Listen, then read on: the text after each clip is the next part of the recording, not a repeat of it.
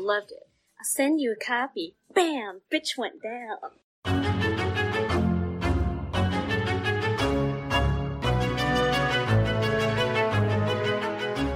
And welcome back to Horror Queers. We're talking primary colors. We're talking robot appendages. We're talking Lindsay on the pole. And I'm Joe.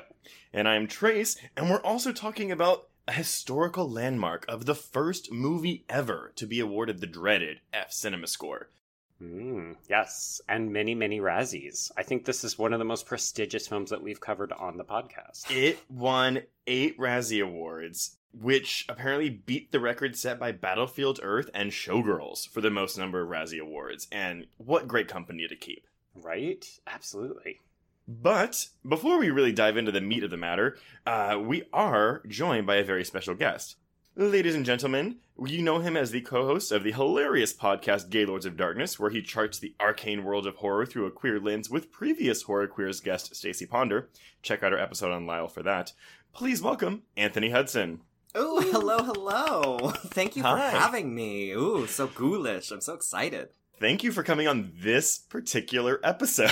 Oh, listen, it was written in the stars. This just has to happen. This movie... Oh, man. Wait, we're talking I Know Who Killed Me, everyone. Right. I was going to say, you didn't even talk about it. You were just like, you went full in on the Razzies and the F Cinema score. Well, I was really trying to do the suspense because the movie itself doesn't have that. So I was trying to make up for it in this episode. And yet it is a canonical, formative, perfect text.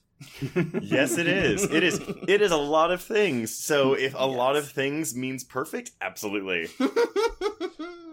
And what better film to be slotted into the 4th slot? Oh, God. Ew!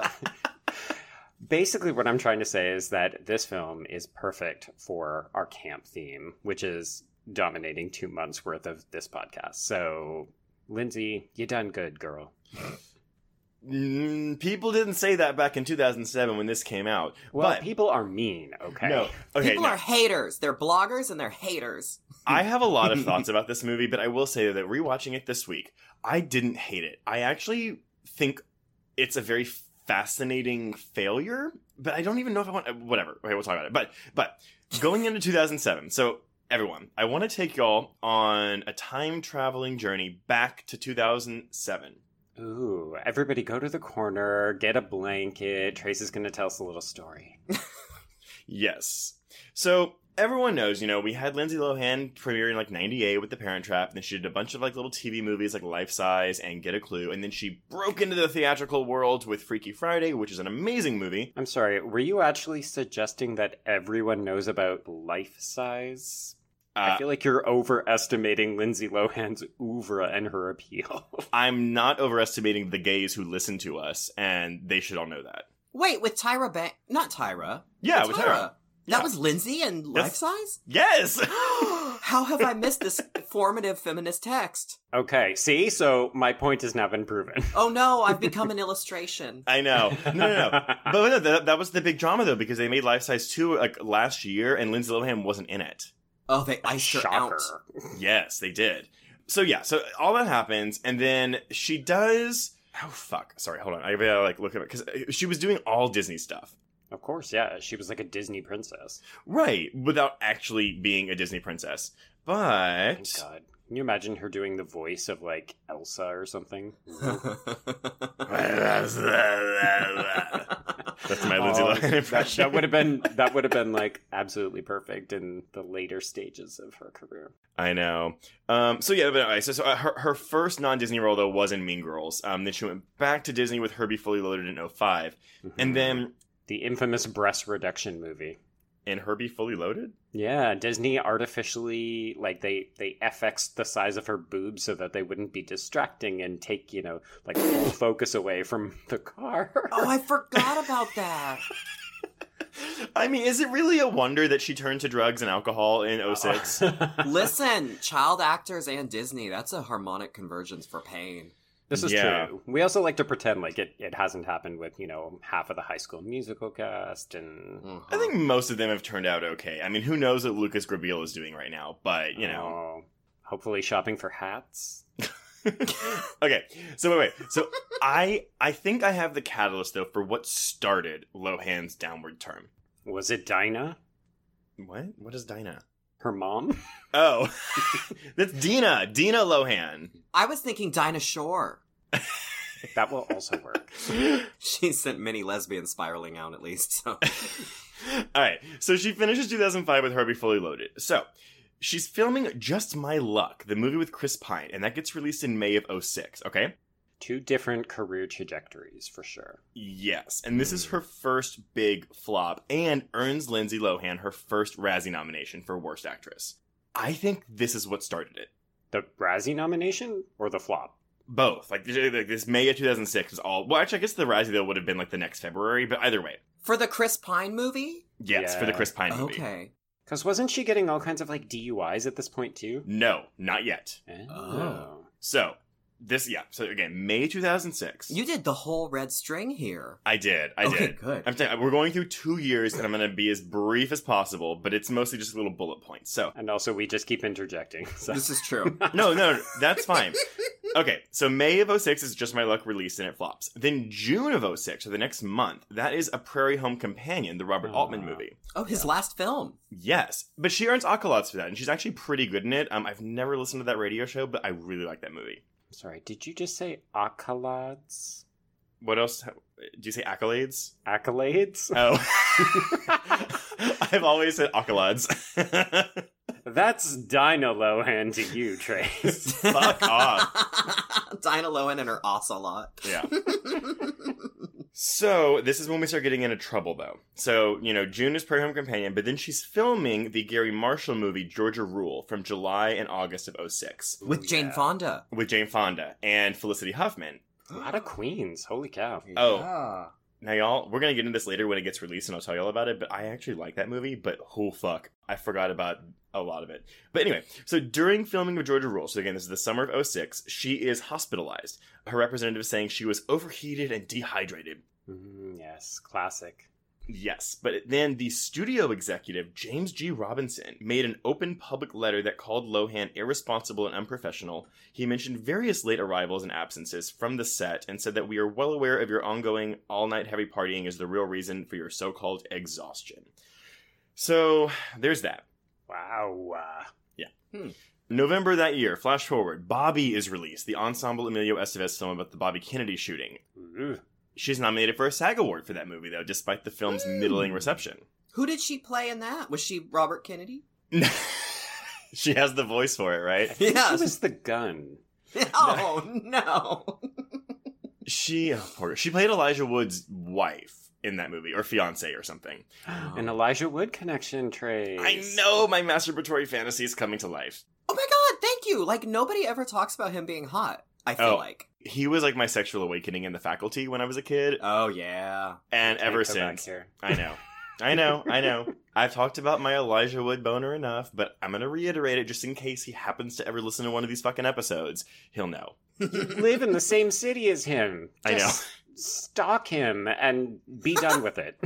Well, this episode's actually getting released after Fantastic Fest, Joe, so we both might have already met him by this point. You never know. Oh, God. As long as he doesn't have the mustache, I'm fine with it. Okay, so that's November, and then sometime around this same time, though, when Bobby's released, Lohan is filming Chapter 27, the one about the John Lennon shooting with Jared Leto. What? Oh, That's a God. thing? That happened? Ugh. That movie Yes. is fucking Does she play awful. Yoko Ono?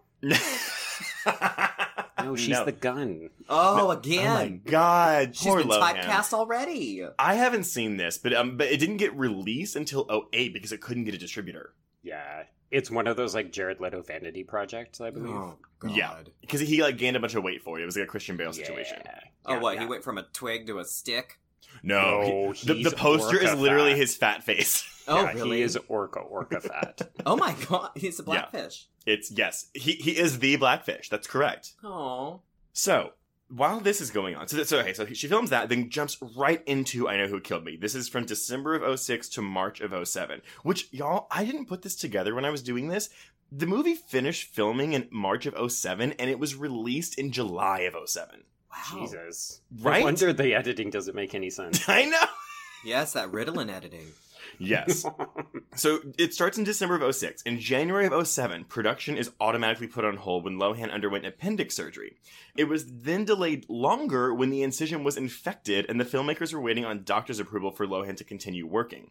Now, during all of this, Lohan admits herself to the Wonderland Center Rehabilitation Facility for a 30-day stay. Now, can we take a pause just to talk about that name? The Wonderland? The Wonderland. Like, come on. It sounds like you're giving out the drugs for free. Come into Wonderland. It's, yeah, I mean... Either that or Shonda Rhimes is running it, right? That's how it works. I want to go there. Oh my god! Shauna's rehabilitation clinic. Like Katherine Heigl is sitting there in the corner, just like rah, rah, rah. Yeah, Kerry Washington just slaps you. She brings like a big Pinot glass out, and she's like, just throws it in your face and jabs you in the neck with it. Yeah, and then Ellen Pompey walks through, and she's like, "Ugh, I'm a feminist. I'm not cleaning this shit up." So yeah, but while she's in the rehabilitation center, she does shoot nights on the film. So they let her out at night. I guess they release her into the wild when it turns dark. And wait, I thought she filmed days and she had to be back at the center at night. Oh, sorry, you're right. She continued shooting the film, returning to the facility at night. But then most of this movie takes place at night. So did they like black out the streets? It's all day tonight, baby. Have you seen the film? It's all color corrected. Oh, that's why everything was blue. Yeah. It wasn't even a creative choice. Because, no, the director was like, necessity. I was inspired by De Palma. And I'm like, no, you were just hiding up some fuck-ups, but okay. Jesus Christ. Although I do like your idea better. It's like Lindsay Lohan out trapezing with like possums on the set, being like, okay, it's almost done. I gotta go back to the Shonda Lime Rehab Center. I just, okay. So a month after this rap shooting, she's supposed to begin filming on a movie called Edge of Love, but she was replaced with the director citing insurance reasons, and that Lohan later explained that she was going through a bad time. Basically, Sure. yeah, she was a mess. Yeah. So then May of 2007, this is 2 months before I Know Who Killed Me was released, that's when Georgia Rule was released. It was panned, it flopped, it was referred to as Lohan's Gigli, and also a sitcom about sexual abuse, because lo and behold, that movie is a comedy with Mormons and Carrie Elwes molesting Lindsay Lohan as a 14-year-old. What? Yeah. In a Gary Marshall movie? Gary Marshall movie. It is so fucked. I was reading the plot, like, before when I was doing my research, and I was like, fuck, I totally forgot about this part of the movie, which is literally the entire climax. Wow, it's like his Yentl. Yep. Oh, God. I would recommend watching it, but it's not good. So anyway, this same month, so you're still recommending it then? Because the fact that it exists is just bizarre. It's one of those ones where you're watching and you're like, how did this get made? How did this get made? So basically what you're saying is it's the movie we're talking about today then. Right. So when that movie gets released, though, she gets her first DUI. This is May of '07. Then, in July of '07, so a couple weeks before I Know Who Killed Me is released, she gets another DUI. And she withdraws from appearances on The Tonight Show. She can't do any publicity. Then this comes out July 27th of '07.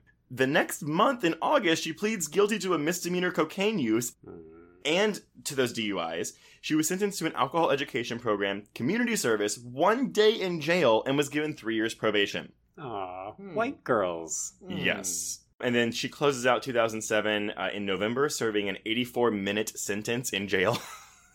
Yeah, this was back in the day and age where it was like, which white starlet who's super famous is going to get the shortest amount of time in jail? I think it was either her or Paris Hilton. There's like a betting pool. Yeah, I was going to say, wasn't it Kim Kardashian? But that was her 72-hour wedding, not jail time. I was getting really confused by that. You know, Not the same. heteronormativity, it's like jail, so what's the difference? It's true. It's a lifetime sentence. Yeah. So yeah, that's our little time capsule of where we are when this movie comes out. That's wild. So many developments. Honestly, when I was reading it, I was like, I feel genuinely bad for her. Yeah. You know, because people are always like, I don't sympathize with her because she keeps doing this to herself. And I'm like, yeah, but addiction is a disease. And she's clearly troubled. Yeah. Well, and like I think a lot of Hollywood people, particularly starlets, particularly former child actors, they're always surrounded by people who are total enablers. So Mm-hmm. she was probably like, oh, I'm not doing too well. And they were like, oh, here, take a bath in champagne with some Percocets. You'll be fine. Yeah, when you're raised by a mega corporation, I'm sure that doesn't set you up for the best success in life. And Disney takes no responsibility. They're just like, Marvel movies, yay! Lindsay who? I don't know. Ugh. Yeah. And Dinah's like, please hire my daughter. She's got talent. Girl, I really think it's Dina Lohan. I do not think it's Dinah Lohan. I love this Dinah fantasy, though, that you're keeping It's alive. 100% Dina. I'm saying it for comic effect. Oh, okay. I keep thinking you're going to say Dynasty, and I'm like, what does Dynasty have to do with this? But Oh my god, a Lindsay Lohan fronted reboot. Listen, Dynasty. bring it back. Now is the time. wait, didn't they already reboot Dynasty? Isn't it on the Yes, CW? it's still currently airing. Do it again. Okay, so this movie, July 27th, 07, released by TriStar Pictures, which I forgot existed in 2007. I was gonna say, are they even still around? I mean, they're a division of Sony Columbia Pictures, but I don't think. I mean, I'm not gonna go on record as saying anything because I could be wrong. But Right. Well, we all know that Taco Bell won that war anyway, so there's only one left. No Demolition Man jokes? I don't get that joke at all. Wait. What's the Never joke? mind. I'm as a Taco Bell stan. I want to unpack this. So in Demolition Man, there's a joke that the franchise wars were won by Taco Bell, so all restaurants are now Taco Bell. So I was making a joke that all of these companies that have gone under because now we basically just live in like, what is it, Sony and Disney are now the only Yeah, remaining- super monopoly. Yeah. Wait, So it's like they won the Taco Bell franchise wars. you guys, my husband just texted me and goes, "You're right, it's pronounced Dina."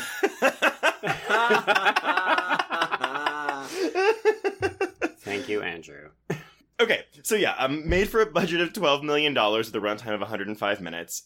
This movie did not do very well when it was released. What? Now, here's the thing. Had the publicity around Lohan, not been a thing... Now, I'm not saying the reception, critically would have been better, although it might have been, to be honest. I think But- so. Do you think that the movie would have done better box office-wise?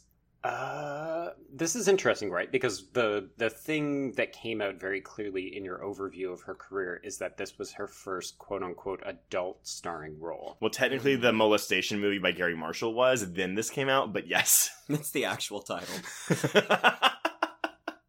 My memories are very hazy about Georgia Rule, but I don't remember them marketing it as a serious drama, though, did they? No, they marketed it as a lighthearted comedy, which for the first half, it kind of is, despite being also about alcoholism and addiction. Right. Which is unfortunately very fitting. Mm-hmm.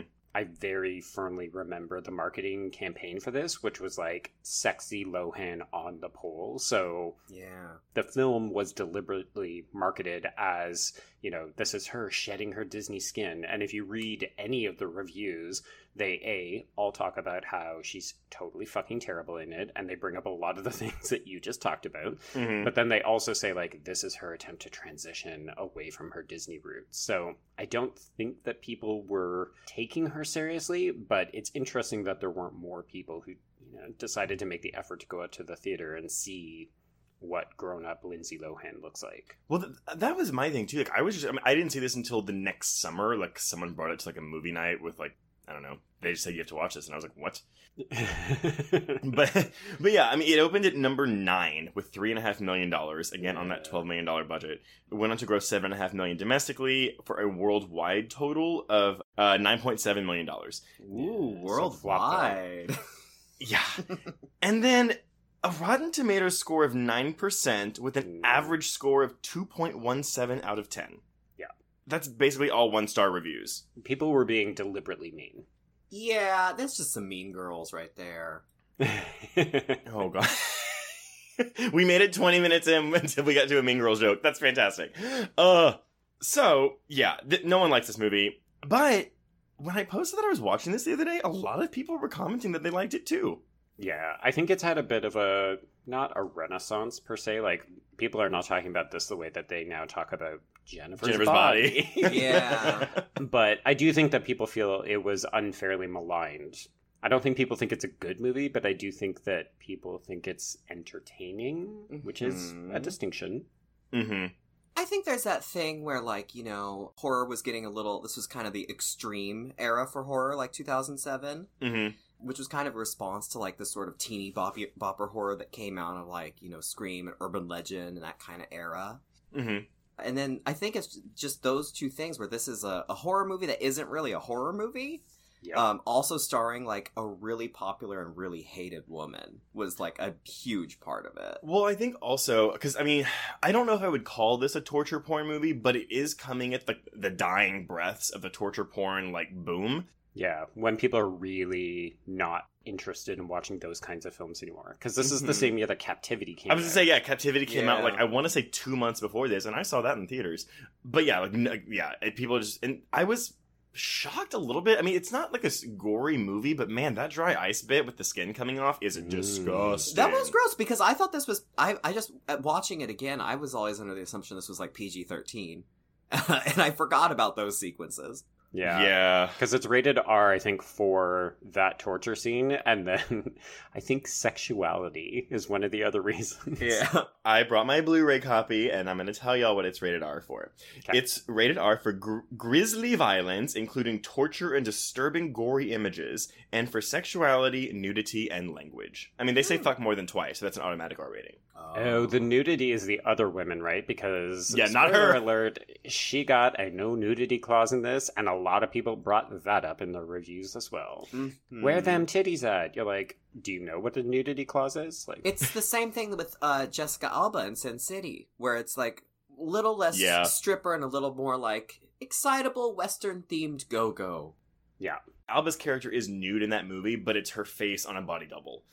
But it's not during her strip scenes. It's like a shower. It's like a classy shower scene where she's just like standing up against the wall. I'm sorry, did you just say a classy shower scene? I mean, meaning it's not like, it doesn't feel exploitative. It's like a very pretty tableau of a nude Jessica Alba. Right. Rank it on a scale of sexy shower to Sharon Stone being fucked up against a column. Well, I was going to compare it to the shower scene that opens Dressed to Kill. Awkward silence. Shall I talk about what this film is about? Yes, what the fuck is it? Good luck. I'm interested to see what this plot synopsis is.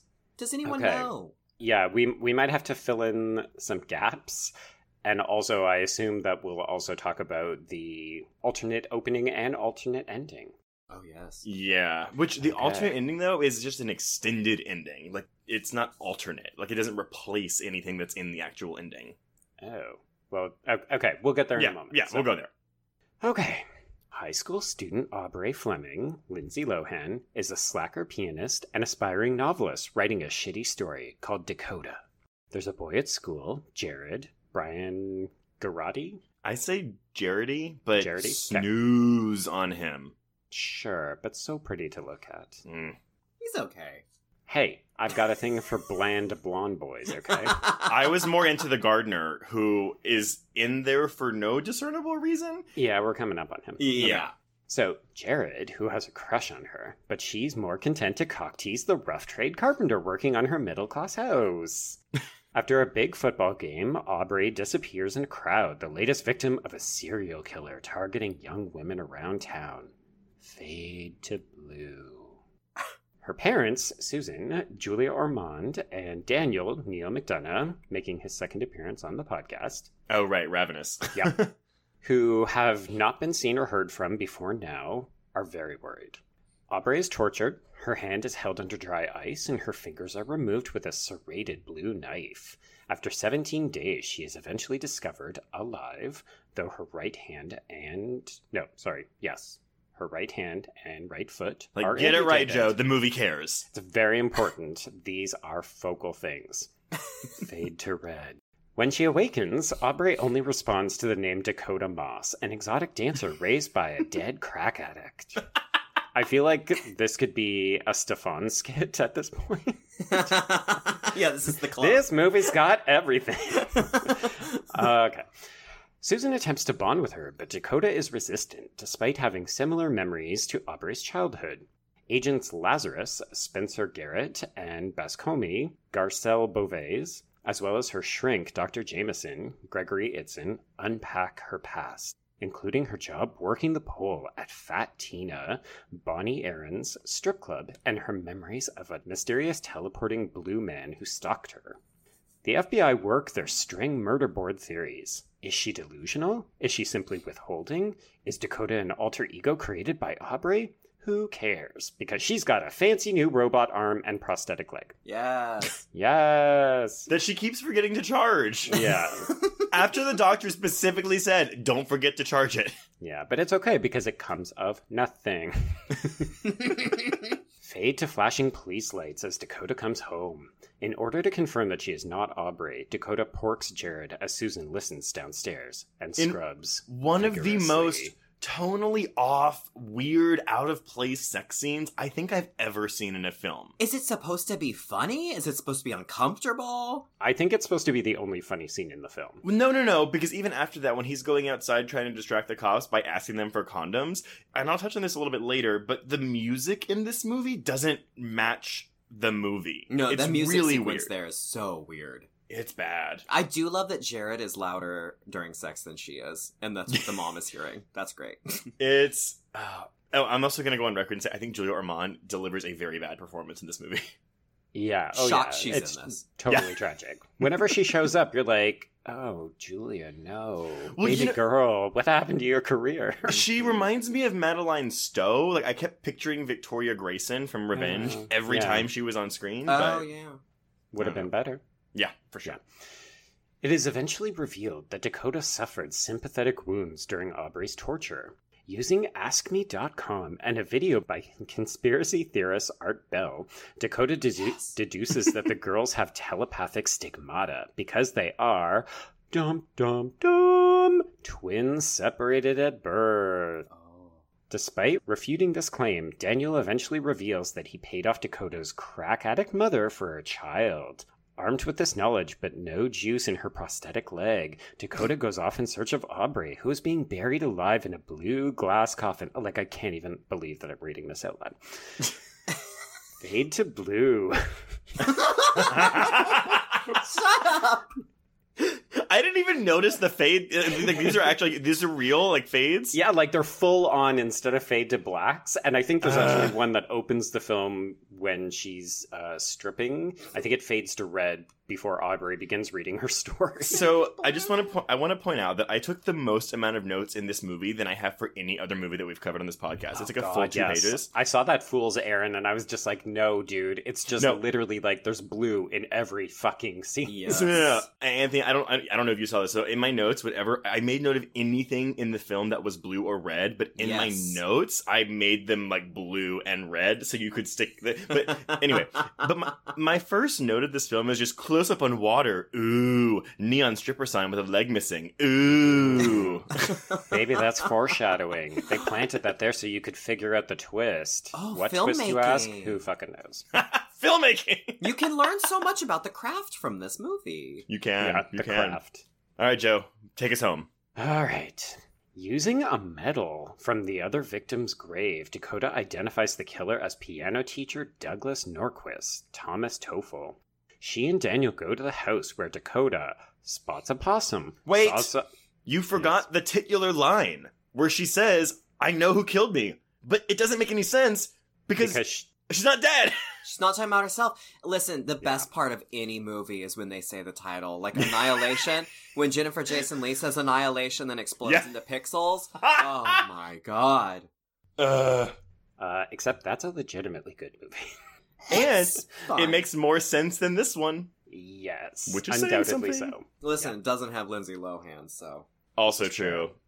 Lindsay Lohan playing the Jennifer Jason Leigh role in Annihilation? No. She's playing the Natalie Portman role. No, she's playing the bear. No, she's playing the gator. Yeah. She just plays like all of the characters. Wait. It's an all Lindsay cut of Annihilation. No, they could have done that because of the whole like. I mean, this is not. Oh my god, this is not an Annihilation episode, but yeah, because of like the whole thing about how like things merging together, it could have been creatures just merged with Lindsay Lohan. Yeah, the bear is just screaming Katie Heron lines the whole time. Is it Katie or Caddy? Dinah? Oh my God. Dinah? They do say Katie, but it's spelled Caddy. With one No, D. with one D. With one D, yeah. But Janice Ian calls her catty because she's, Yeah, subversive. Mhm. right. And also because she's catty. Think about it. Mm. Okay. Dakota. Filmmaking! Screenwriting! Jesus Christ. We're 30 minutes in. I know. The plot. Go. Dakota spots a possum, saws off Norquist's hand, wades through a hall of prosthetic limbs, happens upon Daniel's body, and gets smacked in the face with a fake arm.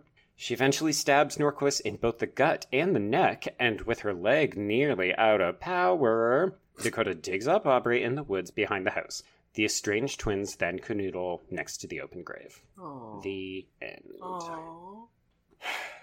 Okay. Filmmaking! Filmmaking!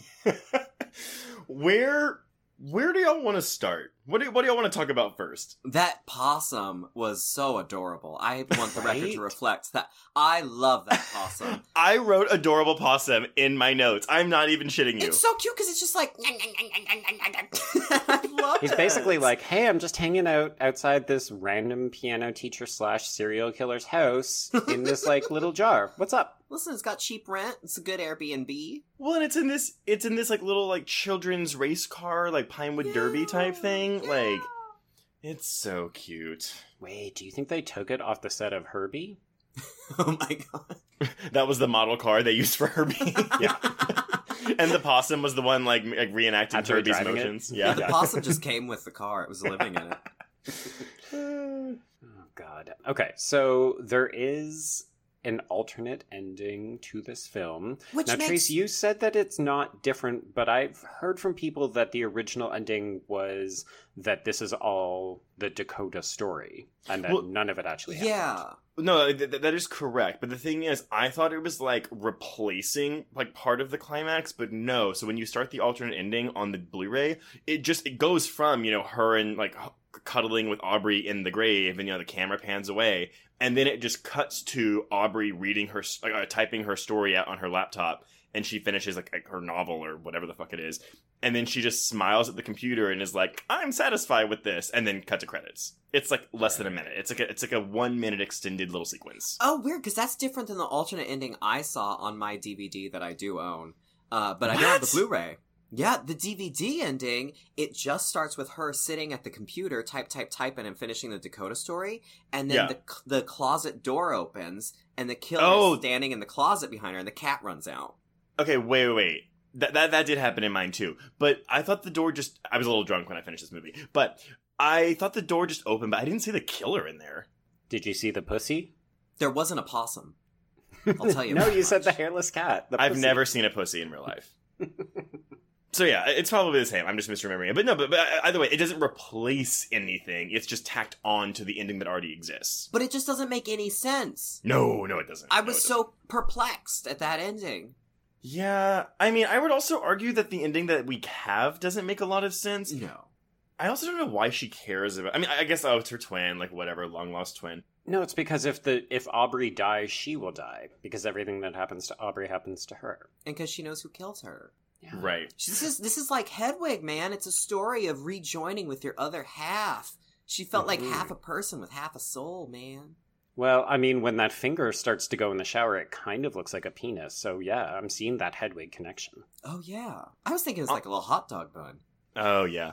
So, on a structural question, though, and this is just like a random thing, but so I think the film, or maybe at least the mystery, would have worked better for me had they not shown Aubrey getting tortured, because I think they want to treat the twin thing as a twist, but because they keep flashing back to Aubrey tied up and getting tortured, it doesn't really work for me. Yeah, I was unsure. Is it supposed to read as a flashback for Dakota? I think it's supposed to. Because I think the whole time we're supposed to think that she has amnesia. But I didn't get that. Mm-hmm. I don't know if this movie knows what it wants to do. And I don't know if that's the director's fault or if that's the screenwriter's fault. I mean, Oh, I I'm going to think go with it's both. screenwriter for sure. Well, the Who you screenwriter, have not mentioned, by the way. Jeff Hammond, and I haven't mentioned it because he's literally done nothing. This is the only movie he's written. So he came in with a bang, and then this killed his career immediately. Could you imagine when he's at 7-Eleven and they're like, what are you doing? Oh, I'm a writer. Oh, what'd you write? And he just points to the DVD, like the $7.99 Blu-ray of I Know Who Killed Me, that's like next to like the beef jerky aisle. Yeah, and the donuts. I would love to know if he wrote this at a very young age, like if he wrote this as a high school assignment, and then... And that's why Aubrey's reading it in her... No, she's in high school. She's underage. She's in junior college. No, because she's in high school. The sign says junior college at the phone. Oh, no. I think you're right, though, no, because I was thinking, well, because they make that the point where Fat Tina, who, I didn't know that was her name, but she is first billed in the end credits. Yes, Bonnie Aarons. But, yeah, because they make a point about how she's underage, but I forgot, I guess, in the strip club, underage is under 21. But can't you be 18 and work in a strip club? Not if they're serving alcohol? No, because you can serve alcohol at a restaurant if you're 18. Listen, it's a different law of physics in I Know Who Killed Me universe. Apparently so. I mean, well, it's a very jumbled narrative, and I didn't even put this together until, again, I was, like, reading people's thoughts on it. But I think director Chris Syversten, there's no L there, who, the only really thing he's done is the Jack Ketchum adaptation, The Lost, and he also co-directed All Cheerleaders Die with Lucky McKee. Future installment. Yes, it's definitely on our list. But, like, I think he's trying to do a giallo? That's what some people have speculated. Because we've got Black Glove, we've got the colors, we've got the serial killer, Yeah. Go ahead. Yeah. No, I was just saying the killer that's like kind of out of nowhere, even though all the girls that are dying, I'm assuming are his students. So you think that they would have made that connection, like the cops would have figured that out earlier. That's what I was thinking the whole time. The cops would have figured this out. Also, why didn't they call the cops when they were going to the killer's house at the end? Yeah, they never do that. But, I mean, also, if we want to take a side detour, these cops are fucking stupid. Oh, they're useless. This is an indictment of the prison industrial complex. For sure, yeah. I think my biggest thing, and maybe y'all can correct me if I'm wrong, when they just show her the crime scene photos when she's in the hospital, is that something they do? And then they leave them with her, so she just has them on her bedside. Yeah, and then Susan flips the fuck out. You can't be some of these batata. Wait, this is right after, though, when she has that teddy where it's like, this is Mr. Dervish. Yeah. What a stellar line delivery. I think that's one of the two lines that come out that people constantly reference when they classify this film as camp is the Mr. Jervis line. And then that line that the weird homeless kid utters to Lindsay Lohan when she's on the bus, where it's like... Sometimes people get cut or something. Yeah, sometimes people get cut. That's just life. And then that becomes like a major motif. I mean, I have it as a tattoo on my lower back instead of your tramp stamp. Yeah. Well, there's that really weird dream sequence she has, though, where his chest tattoo opens up with an eyeball, and it's just, it's so... I'm fascinated by this movie. It's so bizarre. Yeah. It's so bizarre, and I kind of love it. I have to admit it. I think I love this movie. You know... It's terrible, and I love it. Well, it's not boring, and I feel like the first... When I watched it, 10, 11 years ago... No. I remember thinking it was boring, but honestly, and maybe it's because I was drinking, but watching it, I was very enthralled in what I was watching, both from an acting standpoint and from a filmmaking standpoint. Filmmaking! Are you sure that you weren't just put under hypnosis from the red and the blue? I mean, okay, why don't we talk about that? Does the use of color come across as pretentious or genuine to you two? De Palma! Not even either. It just comes across as just ham-fisted. Yeah, I will applaud the production design, whoever the fuck did it. Like, I think the movie looks pretty, I think. Fucking fine, argue with me. No, I mean, I think the film looks murky as fuck in a lot of places, and it doesn't look pristine or clean. It's But wouldn't you argue that's because it's about a crackhead daughter stripper? Like it's matching her character? I'm reaching. Other people have said that, like some people say, oh, it's Giallo. Some people say, oh, it's like Grindhouse, which is why all of Dakota's scenes are so grimy and greasy and all the characters look ill-kempt and all that.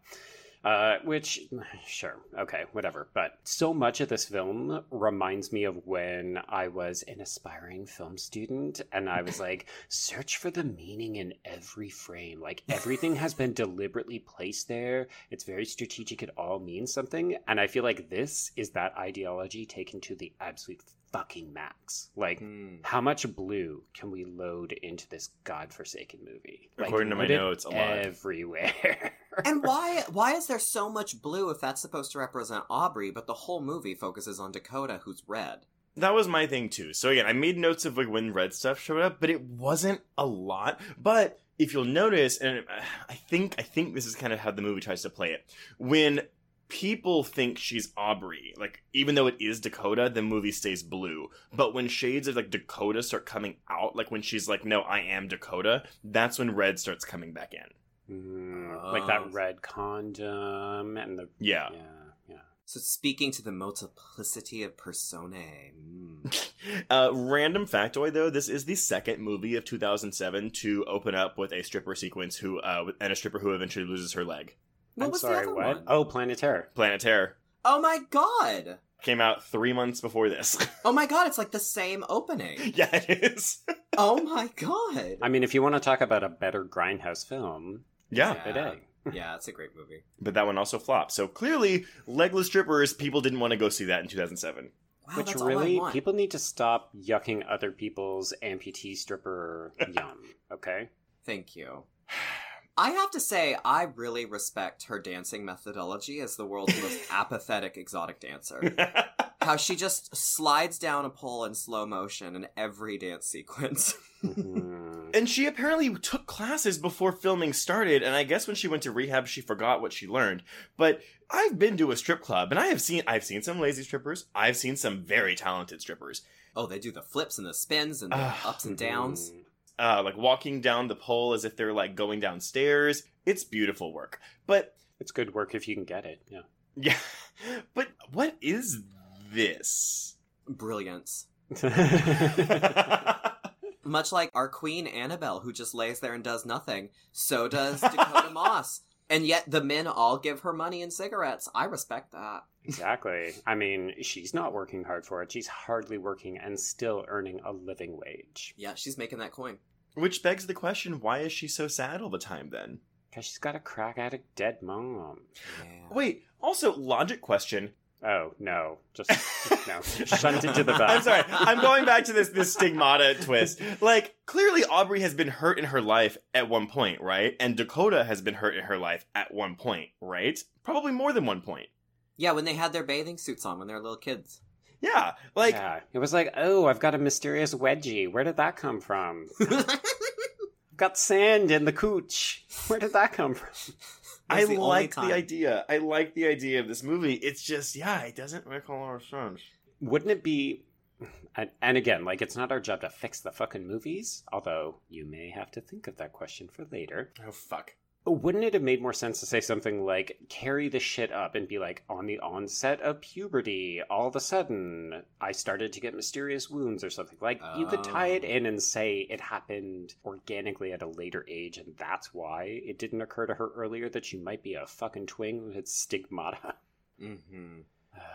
And yet, simultaneously, is there anything more magical than Lindsay Lohan hanging out in a strip club, suddenly her finger falls off, and then her arm falls off, and then her leg falls off? What if she was at the grocery store and that had happened? I would want to see that. I'm in awe of it. Would have been a better movie. It's just her in the grocery store with limbs falling off. I think that might be not the only problem with this movie, but it's a problem is that it is very campy, but I just don't know what this movie thinks it is or what it wants to be. I don't understand that. It thinks it's a sexy thriller. I mean, this is a recurring theme that we're exploring through our 2 months of camp. You know, do films become camp classics? Do they aspire to be? Yeah. Like, I think it's very easy to look at this one and say, oh, wow, there's a lot of campy elements. But I'm pretty sure, like, when they did the Mr. Jervis line, they weren't like, oh, this will get a ton of laughs in the theater. Yeah, it's kind of like the Met Gala. I don't think of it like all of those outfits. I don't actually consider them camp, but there is something else that speaks to me in its inability to be anything. Yeah. Ugh. It is a little bizarre. Trace doesn't know fashion, so he's got nothing to contribute. No. But I remember seeing the pictures though of the Met Gala, and I was like, I don't really have a clear 100% idea of what camp is, but I feel like it's because they were all afraid to look bad that they didn't go full camp. Well, and they were straight people. Yeah, for sure, absolutely. Celine Dion, I mean, she's a living clown. She pulled it off perfectly. She did. Nobody else. She's also Canadian. Fuck me. Exactly. I'm just saying. I mean, maybe she's like it's your because Pope. she's got a better sense of humor. So, Yeah. You know what? Celine Dion as Susan. Oh. Think about it. Oh. I would be into that with her, but she has to have her accent. She can't do an American accent. Yeah. I scrub all night to wash out the sins of my daughter having sex. Okay, wait. So let's talk about the acting in this movie. Yeah. I will confess, I think that Lohan as Dakota is actually pretty good. I don't think Lohan as Aubrey is very good. It's because she's washed away the Disney princess, so Aubrey is like, bah. Whereas Dakota gets to say classic lines like, hang on one sec, I've got it here. Do I look like I'm in a fucking coma to you? That's right after the Mr. Jervis scene. It is. It's good. I liked her as both. I think what's interesting to me about the acting in this film, I think it kind of speaks to the ineptitude of the director. Yes, absolutely. Yeah. Because, like, the performance from Julia Ormond kind of sells how bad everyone is in this film, and yet Lindsay is still very watchable in it. So she is relying on some raw something that she's bringing to the part that the director just can't seem to get out of anybody else. So then do we think that Lohan was taking it seriously, but then, like, he told Armand, like, hey, by the way, we're going to go funny for all of your scenes, and she was like, okay. I mean, I haven't looked at the script, but just from what we see on screen, neither one of these parents have anything to do. Like, Julia Ormond and Neil McDonough are both good actors. Gregory Ibsen, the guy who plays the psychiatrist, like, he's magnificent as a villain on a season of 24. Okay. The adults in this movie are all really good actors, but I feel like when you look at what they have to work with, they're like, this is just word salad. Like, there's nothing here for us to play with. Yeah, I think it comes down to that script and then just the director that doesn't know how to execute it. Like, Bonnie Aarons is the only person that completely sells her role, I think, in this movie. Can we talk about the scene where Dakota has lost her finger and she's just leaking blood all over the floor and that one dancer's very concerned? And Fat Tina just keeps going, dance! Yeah. Dance! Take another towel with you. She's so good. Oh, man. That bitch lost a lot of blood. You can die from losing that much blood. Dance! Well, and then the guy who was like, oh, everyone gets cut, he's just staring at her and he's like, you gotta hold it above your heart. So weird. No one's reactions in this film are authentic, which I think is one of the other reasons it's both campy but also completely unconvincing. Yes. Did either of you watch the blooper reel that's on the special features? No. Mm-hmm. It is so humorless. Yeah. Oh no. There's just awkward silences. Nobody laughs at any of their own bloops. Wait, but there is the one guy when they keep trying to say Jennifer Toland's name. He keeps saying Jennifer Tilly! Yeah. My queen! And no, it's like a minute and a half blooper reel, and 30 seconds of it is this guy who keeps saying Jennifer Tilly. And then it infects the crew, and then the other guy says Jennifer Tilly. And they said her name 3 times, and she's summoned. Hello. Well, little known fact, that possum is actually voiced by Jennifer Tilly. Oh, yum, yum, yum, yum. No, that is actually Jennifer Tilly. Yeah. My queen, my possum queen. But, like, Lohan is only in one of the bloopers, and it's the last one, and it's her reading her story in the class, and then, like, she finishes, and the director doesn't call cut. So she's just standing there like, are we just gonna keep rolling? Like, yeah, and it's the same thing, too. There's a blooper of her asking Susan to put the blue flowers. Yes! And then they just keep rolling as she tries to get up the stairs with her crutches, and she doesn't know what to do. So that just tells me it was a humorless set. They were completely unsupported by this director, who just didn't know what he was doing. Well, he was too busy advising the set decorator and the props master to be like, no, we need blue in that corner. No, we need her ring. Okay, somebody's got to go, like, put these roses into blue water so that they can soak it up. And we need a blue glass art sword. Yeah. My God. If I could get a commemorative copy of that, like, Christmas is coming up, people, and it's on my Amazon wish list. But, like, where did he get a blue coffin? Okay, yeah. It's very Where did he get the blue White. coffin? Where did he get the blue knife? Why does he just have hundreds of prosthetic limbs? No, I was asking that too, because he kills the girls. He doesn't give them prosthetics. He's a fucking piano teacher. Why does he have an interest in any of them? I feel like you either need to make blown glass weapons that are blue, or have a prosthetic collection. You don't get both. Yeah. It's called Michelle Visage. Edit. Yeah. He should be a contestant on that Netflix glass-blowing reality TV show, as opposed to a murderer. Like, really, he should have directed his talents into a more productive way. Yes, turn it to good. I will say, though, that even though the prosthetic limbs hanging from the ceiling of his lair don't make any sense, I do like the tableau when he's getting killed and he's, like, hanging on to the legs for some reason, and it's just, like, almost like a crucifixion, but not really, because it's prosthetic legs, and it just kind of holds them there for a second. It's really, I think it's one pretty shot. Do you think the writer was trying to go a little Silence of the Lambs with this? Yes. I noticed there's that sequence of Dakota going up to the other victim's bedroom and looking at what makes them similar. Very Clarice Starling looking at what's-her-name's bedroom when she was figuring out Buffalo Bill. And then even that last sequence of her going down in the basement by herself. Yeah. It's like, ooh, they think they're fancy. Oh, no, I think both the screenwriter and the director think that they are super fucking fancy. Like, if you look at the names that get dropped in a lot of the reviews, people are like, yeah, they're drawing from Hitchcock. Yeah, they're drawing from De Palma. Yeah, you know, they're trying to do all this giallo grindhouse stuff. Maybe a little bit of Lynch, too. Oh, yeah. A lot of people are like, oh, so you stayed up late, smoked a bowl, watched Twin Peaks, and then you thought that you could do this, right? Also, like, in terms of the writing, every character in the script and in the credits has a full first and last name. So it's like he really was, like, world building with this. He was really committed. But you know what, though? For every, like, stupid part, there are moments of... I'm not going to say brilliance, because it's, like, overselling it, but, like, nice, subtle moments. I really liked the scene when Dakota was standing in the mirror pretending to be Aubrey. It was very, like, Buffy Faith when they do that switcheroo in season 4. Mm-hmm. And I was like, that's a good, like, little moment. I wish we had more of that. I was really impressed by Aubrey, and this actually, I guess, goes back to me liking an aspect of the script. I was impressed by her telling that boy, oh, what, you thought because you bought me a flower that I'm going to date you or fuck you now? Yeah. Well, I was like, good for you, little feminist in the making. And I know that the script calls it out, but are blue roses that common to come by? No. It's not a thing. Okay. That's not a thing. Like, if you're goth, you do black roses, but blue roses, that's never been a thing. And it definitely would not be that vibrant a color. No, that's imposed. The CGI on the petals, though, like, especially when they're falling into the creek. Woof. Into the mirror? No, and it's like Disney music. And I wanted to point out the composer, because I know we, like, touched on how fucking ridiculous the music is. The composer's previous credits, besides in the 90s, he did Flipper, the Elijah Wood movie. Back to Elijah Wood.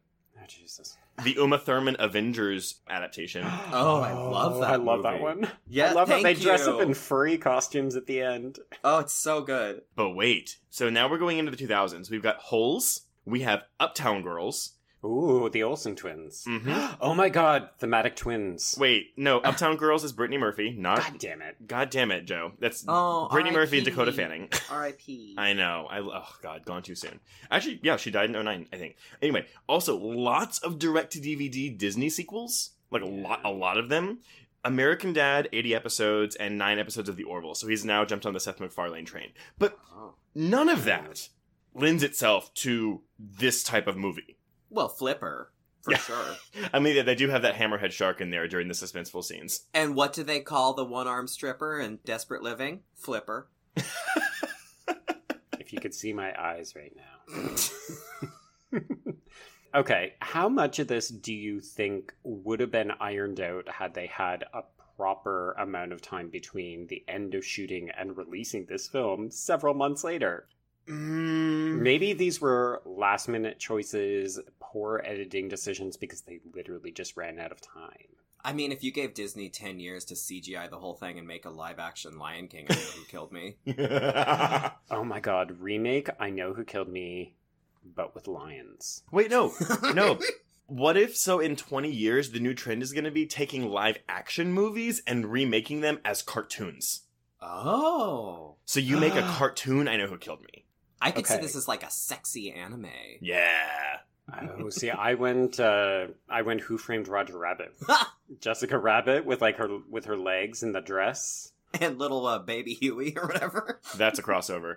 And speaking to your editing, because I wanted to point this out too, again, doesn't really match up with what we're watching. The editor, Lawrence Jordan, he did Fallen, the Denzel Washington movie, which makes sense. But then he did Jack Frost, the Michael Keaton movie, not the Killer Snowman movie. Deuce Bigelow. That's like the second time that movie has come up. Wait, is that where he's like reincarnated as a snowman to it's watch over his kids? Yes, and it's really bad. But then, and this is going to explain the editing choices of this movie, Deuce Bigelow, Furry Vengeance, which is the Brendan Fraser Animals Attack family movie, and 50 Shades of Black, the Marlon Wayans 50 Shades of Grey spoof. So he cut this like a comedy film. Yes. That's hilarious. And Deuce Bigelow also has a Silence of the Lambs sequence in it. Oh my god, it's all coming together! Oh my god, tie the red string, we solved this case. I know who killed me! Like, whoever hires filmmaking! People, y'all, I know who killed me. I mean, the title of the movie doesn't make any sense! And that's why it's so good! How did they get Art Bell to do this? Y'all, I don't even know who that is. I mean, I know who he is in this movie, like, but I guess he's so that's who himself. He is in real life. Yeah. Okay. That's exactly who he is. He does, like, weird conspiracy theory videos. I grew up listening every night to Coast AM, which was his radio show, where people call in and they say, like, "Hi, my name's Dakota. I was in the shower. My arm fell off. I don't understand why it happened." And then he would just talk to them and explore all the unexplained. So he's like kind of a celebrity in like the ghost, spooky, scary, late night trucker sector. Right. How often was he seen wearing a tinfoil hat?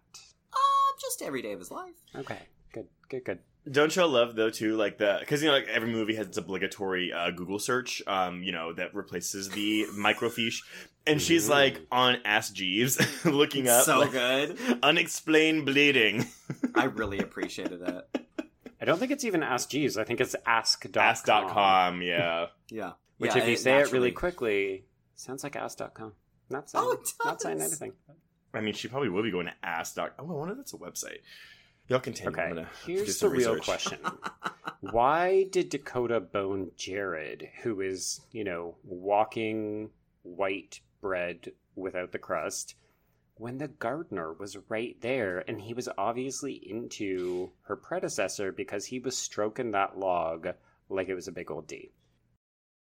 Where did he even go? Well, he was in that first scene, and then the second scene he drove by, and then he vanished. And then he's gone, yeah. But both him and Jared, because Jared, once he, sneaks her out of the house, he's also gone from the movie. I don't think does he make a return? He does not, and neither do the FBI agents. Yeah.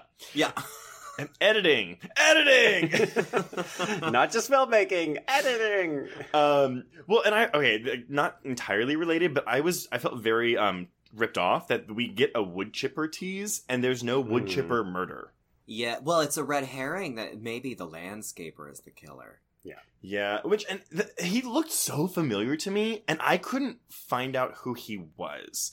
Oh, really? I had him originally in the cast list. Give me a second, I'll look it up. What was that nipple scorpion tattoo thing?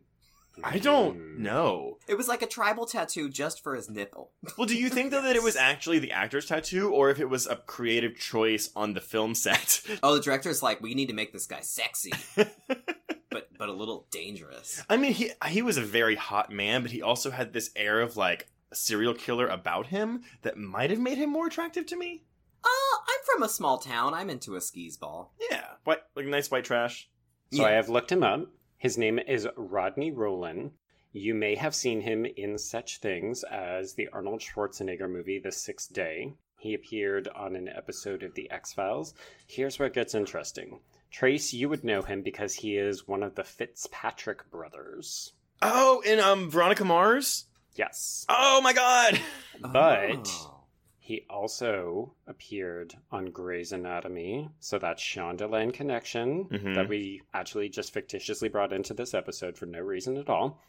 So that's there. But the other actual funny thing is that he was in one episode of the revival of Twin Peaks. Oh, wow. Well, Veronica Mars is definitely where I know him from. I would know that muggy face anywhere. Was he the tree on Twin Peaks? He was. He was the peak. Yeah. He was one of the Twin Peaks. Yeah. Why are there so many jokes about personification in this episode? I don't know. I have so many highlighted notes. I'm just like... I just have like a lot of lines where I was like, oh, that's funny. He didn't count on her will to live. I hope the investigation doesn't interfere with bingo night. I don't like cats. I take the most notes whenever it's a terrible movie. Well, because it's just so bizarre. Oh, I also really liked the line when the physical therapist was like, excellent, you'll be back on the dance floor in no time, Dakota. It's like, okay. Yeah, he was the only one that was nice to her, that he saw her, you know? He believed her. The only one that was not judging her for maybe being a stripper. Because again, some of them don't believe that she was actually a stripper, even though they could just go to the strip club and talk to people.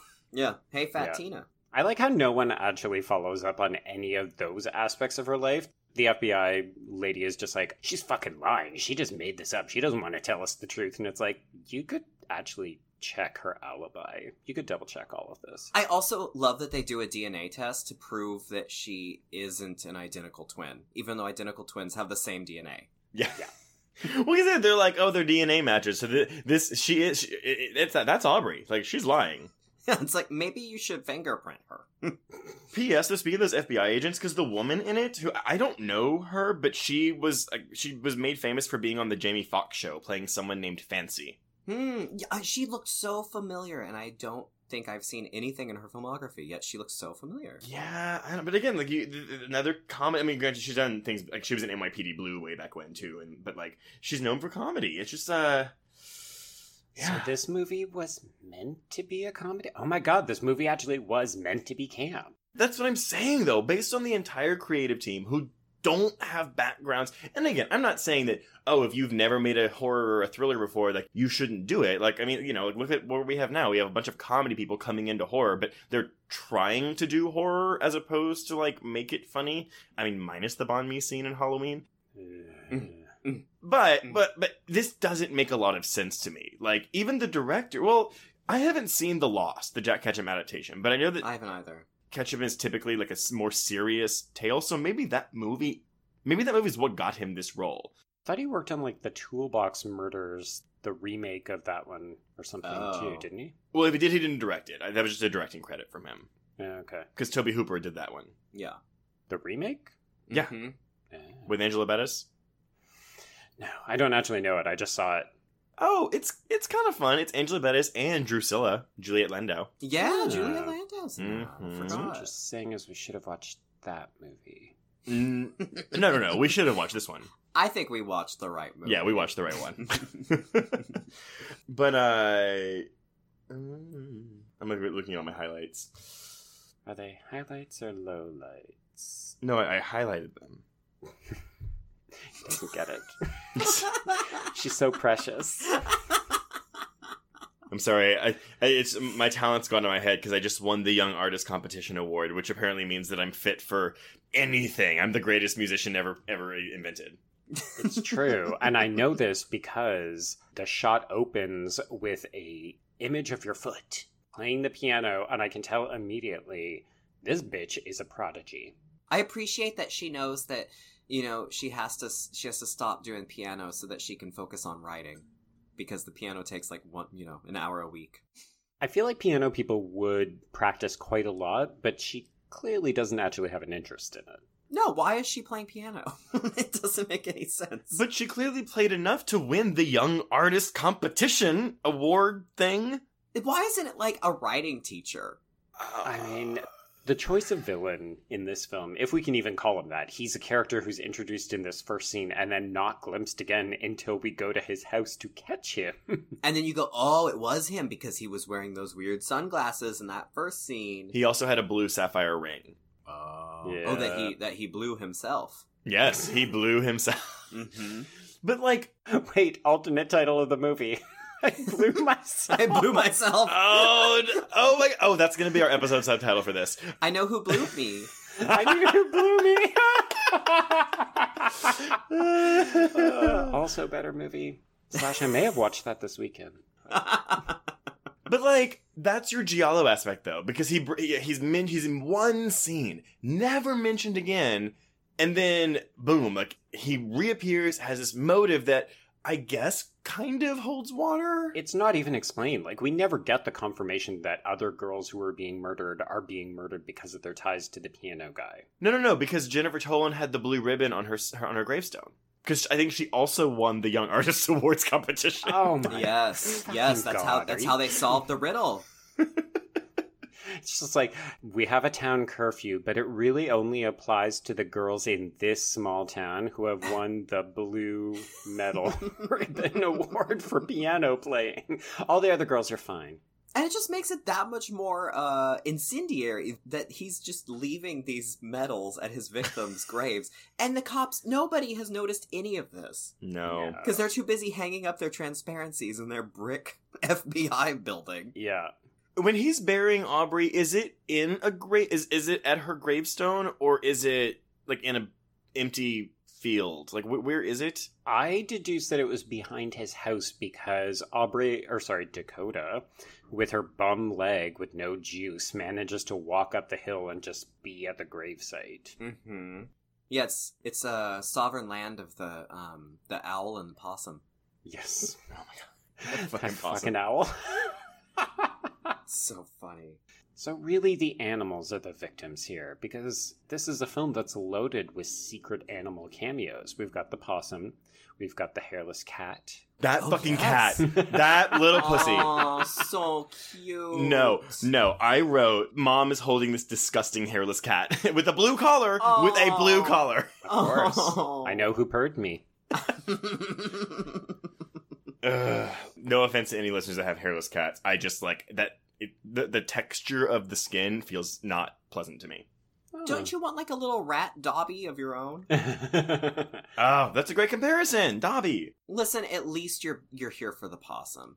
Right. I am. No, I mean, y'all, that possum was so cute. It was just a little adorable. Cute. Can people have possums as pets? I don't think so. I have a shed full of them. I feel like possums are infested with rabies.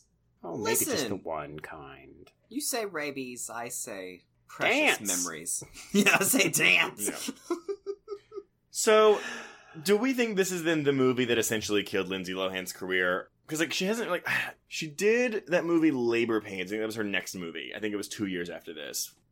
Well, I don't know how you can say her career is dead when she was in The Canyons with James Dean. I haven't seen it. Directed by Paul Schrader and written by Bret Easton Ellis.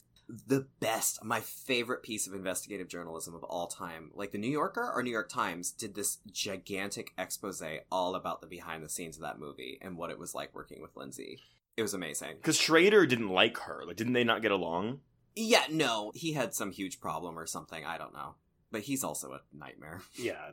That's just a nightmare cast, right? Yeah. Like, when James Dean is probably the person who's acting civil on that set, like, it's probably not a good thing. Yeah, when you're between Bret Easton Ellis and James Dean, that's a symphony of horror. So, really random funny story about Paul Schrader, though. So, he had a movie premiere at South by Southwest a couple years ago. I think it was like a Willem Dafoe movie. It was called... Dafoe. Wait. Oh, it was called Dog Eat Dog. Dog Eat Dog. Oh, fuck yes, that. Nicolas Cage and Willem Dafoe. Oh, wow. Yeah. So apparently it's not very good. But when it was coming out, the press people were reaching out, and it was me and my husband covering South by at the time. And the press people, they just send you emails, and they sent one to my husband that was like, "Do you want to interview Paul Schrader?" And he was like, "No." And and the press person replied and was like, "What do you mean? You don't want to interview renowned, prestigious director Paul Schrader? What is wrong with you?" Was the press person Paul Schrader? I don't know. Was the press person Dina Lohan? But it was so funny because, to be honest, I didn't know who Paul Schrader was. I had seen Taxi Driver. I didn't connect it with him. American Gigolo, Raging Bull, blah, blah, blah. But, none of that would have made me be like, yeah, I want to interview him, because those aren't really the kind of movies that I, care about. Mm-hmm. Well, it's also, the best movies of your career are well in the rearview mirror at this point. Yeah, and you wrote them. Yeah. Now he's directing. Yeah, and I mean, granted, he directed the Exorcist prequel, one version of them. Yeah, originally. But he did that. Right. He did that Ethan Hawke movie last year, First Reformed, that got really rave reviews. Yes, I think that was his big comeback, right?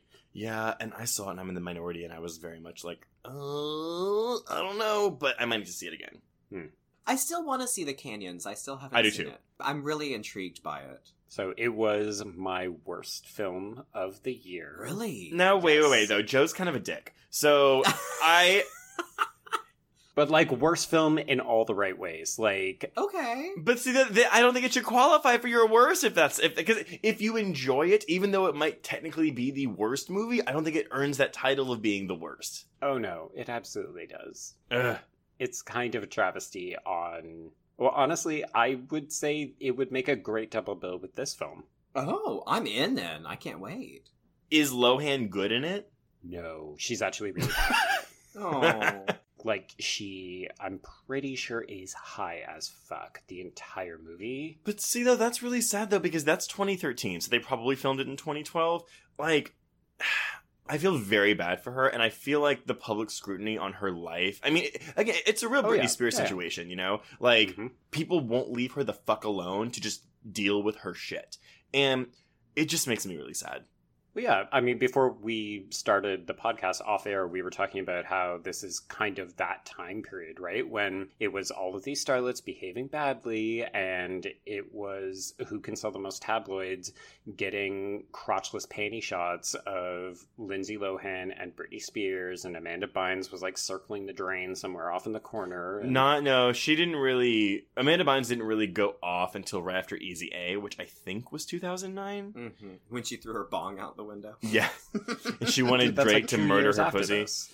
I'm talking a 5-year period. Well, because what I was thinking about 06, 07, because that's kind of when Facebook started becoming a big thing. So really when social media itself started taking off with the advent of Facebook. Yeah.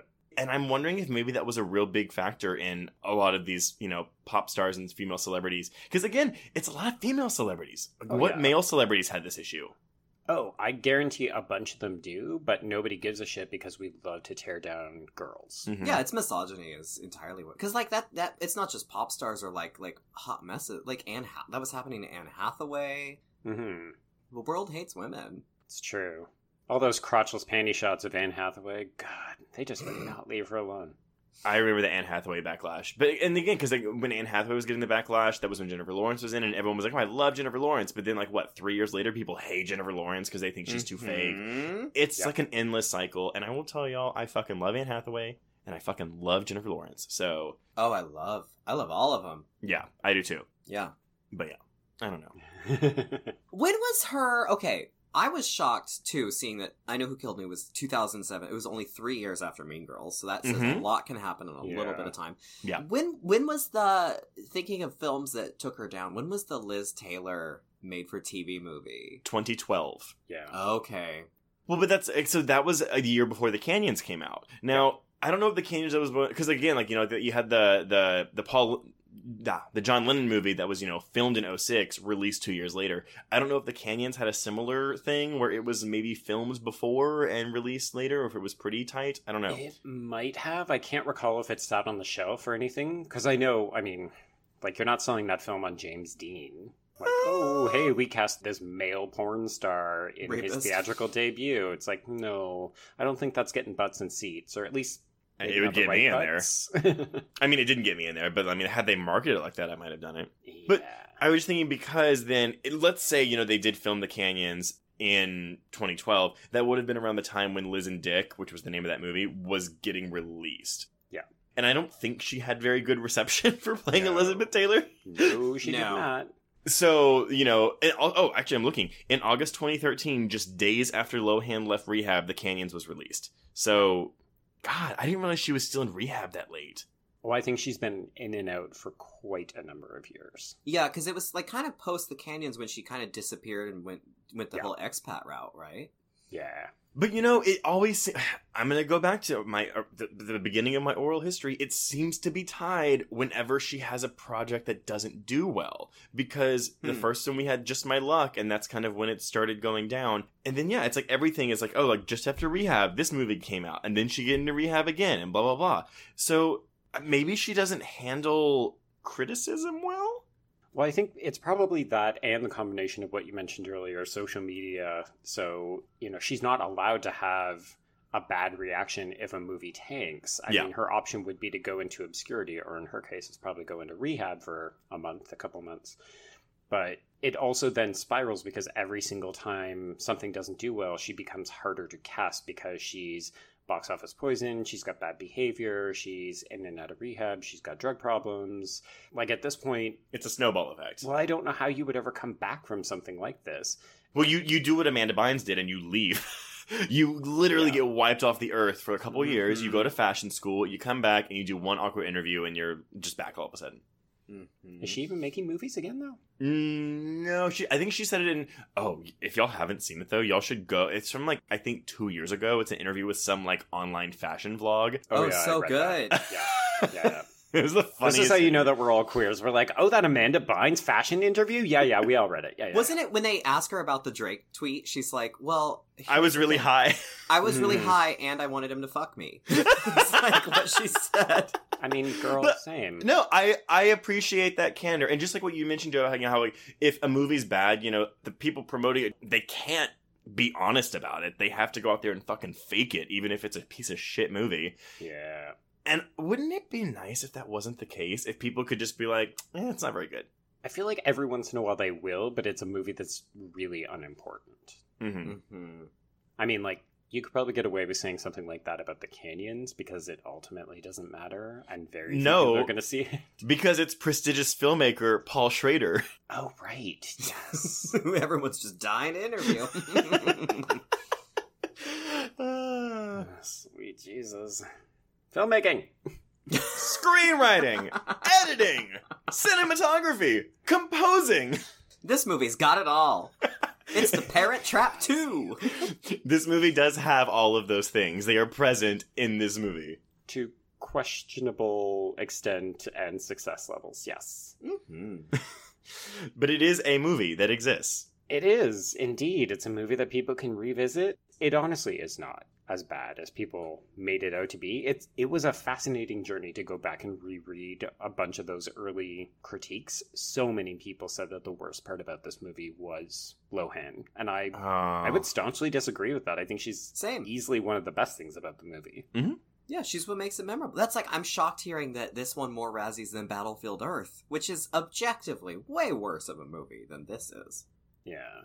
I mean, the Razzies are beyond stupid in the way that they take down easy films to go after. That's the thing. I mean, even Showgirls, which, come on, there was a worse movie in 1995 than Showgirls, surely. And it's a classic! Absolutely is. All right. Well, do we have any final thoughts on I Know Who Killed Me? Do you want to play a game? Well, no, I meant before we get to the game. Possum says no. Okay. I love that possum. I will say I do wish that her leg also worked as an iPod dock.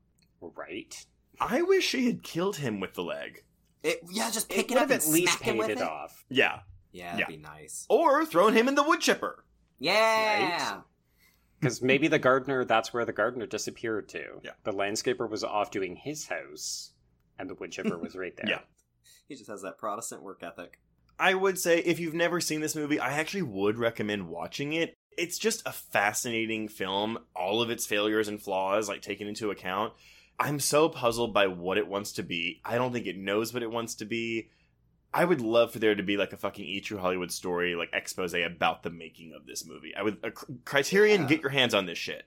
All right. Yeah, get drunk, have a friend over, put it on, get ready for the new Simple Life season with Paris Hilton and Lindsay Lohan. I can't wait! I think, didn't Hilton, though, she already denied that? She's like, that's not happening. Oh, really? I think so. Oh, no, I'm gonna kill myself. Well, I think Hilton denied that. Oh, my whole world is falling apart. I know, because that would be so fun. Oh no, my arm fell off! Oh, wait, it's just a fat sausage finger. That was also some really questionable CGI when her finger fell off. Ooh. Why did she try sewing it back on? Oh, I love how they give that excuse, because it's just like, the doctor's for rich people. Yeah. Well, because this film is also a very staunch class critique. Yes, it is. Dakota makes no qualms about how she is poor and she was brought up outside of the system and how she doesn't have the wealth and privilege to act like a fancy white girl. Mm-hmm. There's something there. Yeah. Because if you're rich and you're white, you get that purple guitar in the corner, which is, symbolic of the two identities merging and forming the color purple. Oh my god. That was literally one of the IMDb trivia. I quit. It's a fucking movie. So yeah, watch I Know Who Killed Me. It's an experience. It's something. Got a cute possum. Oh, that possum. Thank God for that possum. Makes everything worth it. Okay, so originally I thought of a couple of different games. So it was tempting to say, what would your stripper name be? But I feel like we've already kind of done that because I think we did a drag name version in one of the early episodes. Alicia Keybumps right here. There we go. I can't remember mine, and I don't care to remember mine. Okay, the other one was maybe tempting to ask what your signature color would be if you had to incorporate it into literally every outfit that you ever wore from now on. But I feel like we can do better than that still. Okay, but emerald green for me. Okay. Neon gray. What? I like it. Monochromatic. Thank you. Okay. So, what I ended up settling on is a game called Fix This Movie. What is one thing that you could have done to improve the film? And please note that don't make it is not an option. Never. No, I would still make this movie with 100%. But I don't know if this is an easy out or what, but I would honestly say, what's your director, man? Not that I think Chris Syvertson is ever going to listen to this episode, but I just don't. I think we've come across a lot of films in this podcast where I feel like the directors are out of their element and they're afraid to tell their actors when they're not doing something they want to do, that they want them to do. Because they're too much of a pussy to say anything. They just let the actors do what they think they should be doing rather than actually directing them. And so I think that this movie could have used someone who could talk to their actors more. Just Julia Ormond steamrolling over this director. No, I will scrub more furiously. Okay, so change the director. Anthony, what do you think? I think, I'm going to follow your note from earlier, and I want to see Celine Dion in this film. Celine Dion, and then every other character that is not Susan or Dakota or Aubrey, I want to see played by that possum. Yes. Yeah. Oh, that's... The killer is the possum. No! Yes. When Disney remakes this as a cartoon, it's actually with animals, and the possum is Lindsay Lohan's character. Oh, and her Right. little tail falls off? Yes!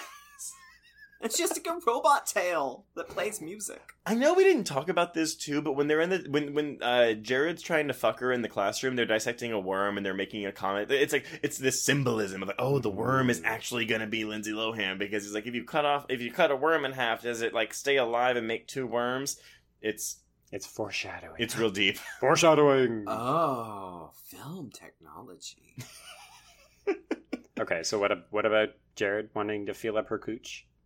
I mean, I was just saying nothing about that. I was just trying to set the scene of where the worm dissection was. Oh, that's an okay. entry point. The vital entry of worm dissection. Yes. Yeah. Okay. Yeah. Okay. Excellent. So Joey, what is your fix? I mean, for sheer You didn't think of a fucking answer, did you?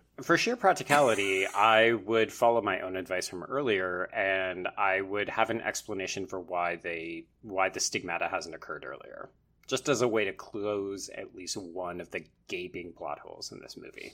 But aren't the plot holes part of its charm? I actually find that this film is mostly, if not entirely, enjoyable up until the point where she starts looking at the stigmata stuff, and then at that point, for me, that's when it gets kind of boring and it goes off the rails. Really? Yeah, like I'm actually fully on board up until that point because there's still the question of, okay, is she lying? Are there two of them? What is the connection? And then as soon as she goes into the stigmata stuff, that's when we start getting the dumb dream sequences. That's where we get the CGI pedals going into that fucking lake through the mirror. Like, it goes off the rails for me there. All right, well, to each their own, I guess. Yeah. The mirror Narnia bit was a bit weird. Yeah. If only she had had a fawn to guide her through. That'll be in the Disney in Disney's the Disney animated version. Yeah. Mr. Tumnus. Although they already live action remakes that movie too. Fuck yes. Oh god. But with Tilda. And Tilda's the killer in the new one. Yes. Obviously. Live action Tilda. Yes. Like Who Framed Roger Rabbit. But wait, what kind of animal, like, what's the motive? Because the animals aren't playing piano. They could be. Oh, that'd be so cute. Touche. Okay, well, can I go to housekeeping? Go for it. Okay. That'll wrap up I Know Who Killed Me, but before we announce what we're covering next week, Anthony, plug away. What do you want to talk about? Oh, well, thank you. Oh, well, I'm so happy to be featured here on Horror Queers, and you can find me on a sister podcast, Gaylords of Darkness, that I co-host with the wonderful Stacey Ponder of Final Girl, and you can find us at gaylordsofdarkness.com or wherever you get your podcasts. And when I'm not doing that, I also run the United States only, all exclusively LGBTQ plus horror film screening series, where we do drag pre-shows and burlesque pre-shows before the films that we show, called Queer Horror here in Portland, Oregon, at the historic Hollywood Theater. And you can find out about that at Queer Horror PDX on Instagram and at queer-horror.com. I will say that whenever you bring up what your programming is on Gaylords of Darkness, I get so jealous because I'm just like that.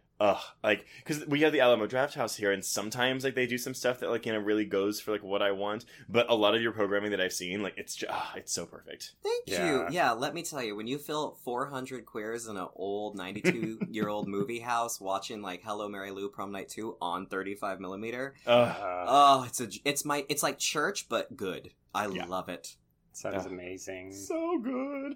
But yeah, so if you want to reach us on Twitter, you can reach me. You can reach me at Traced Thurman.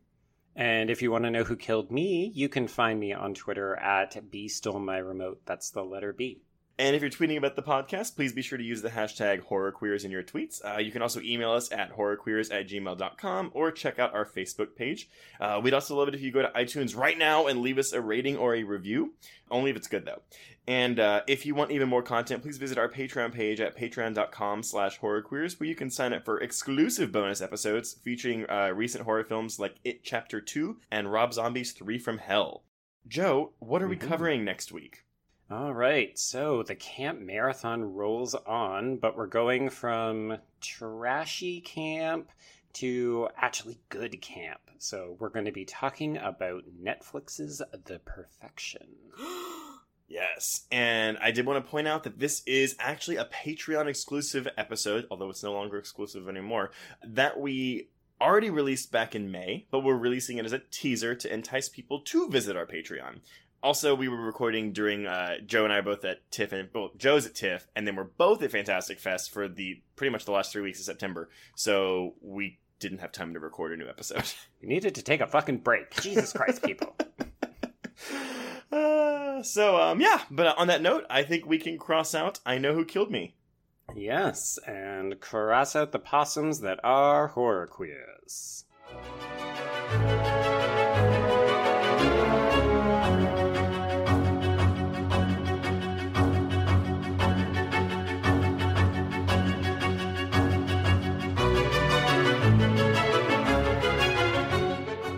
This episode was brought to you by the Bloody Disgusting Podcast Network, delivering your weekly horror podcast fix.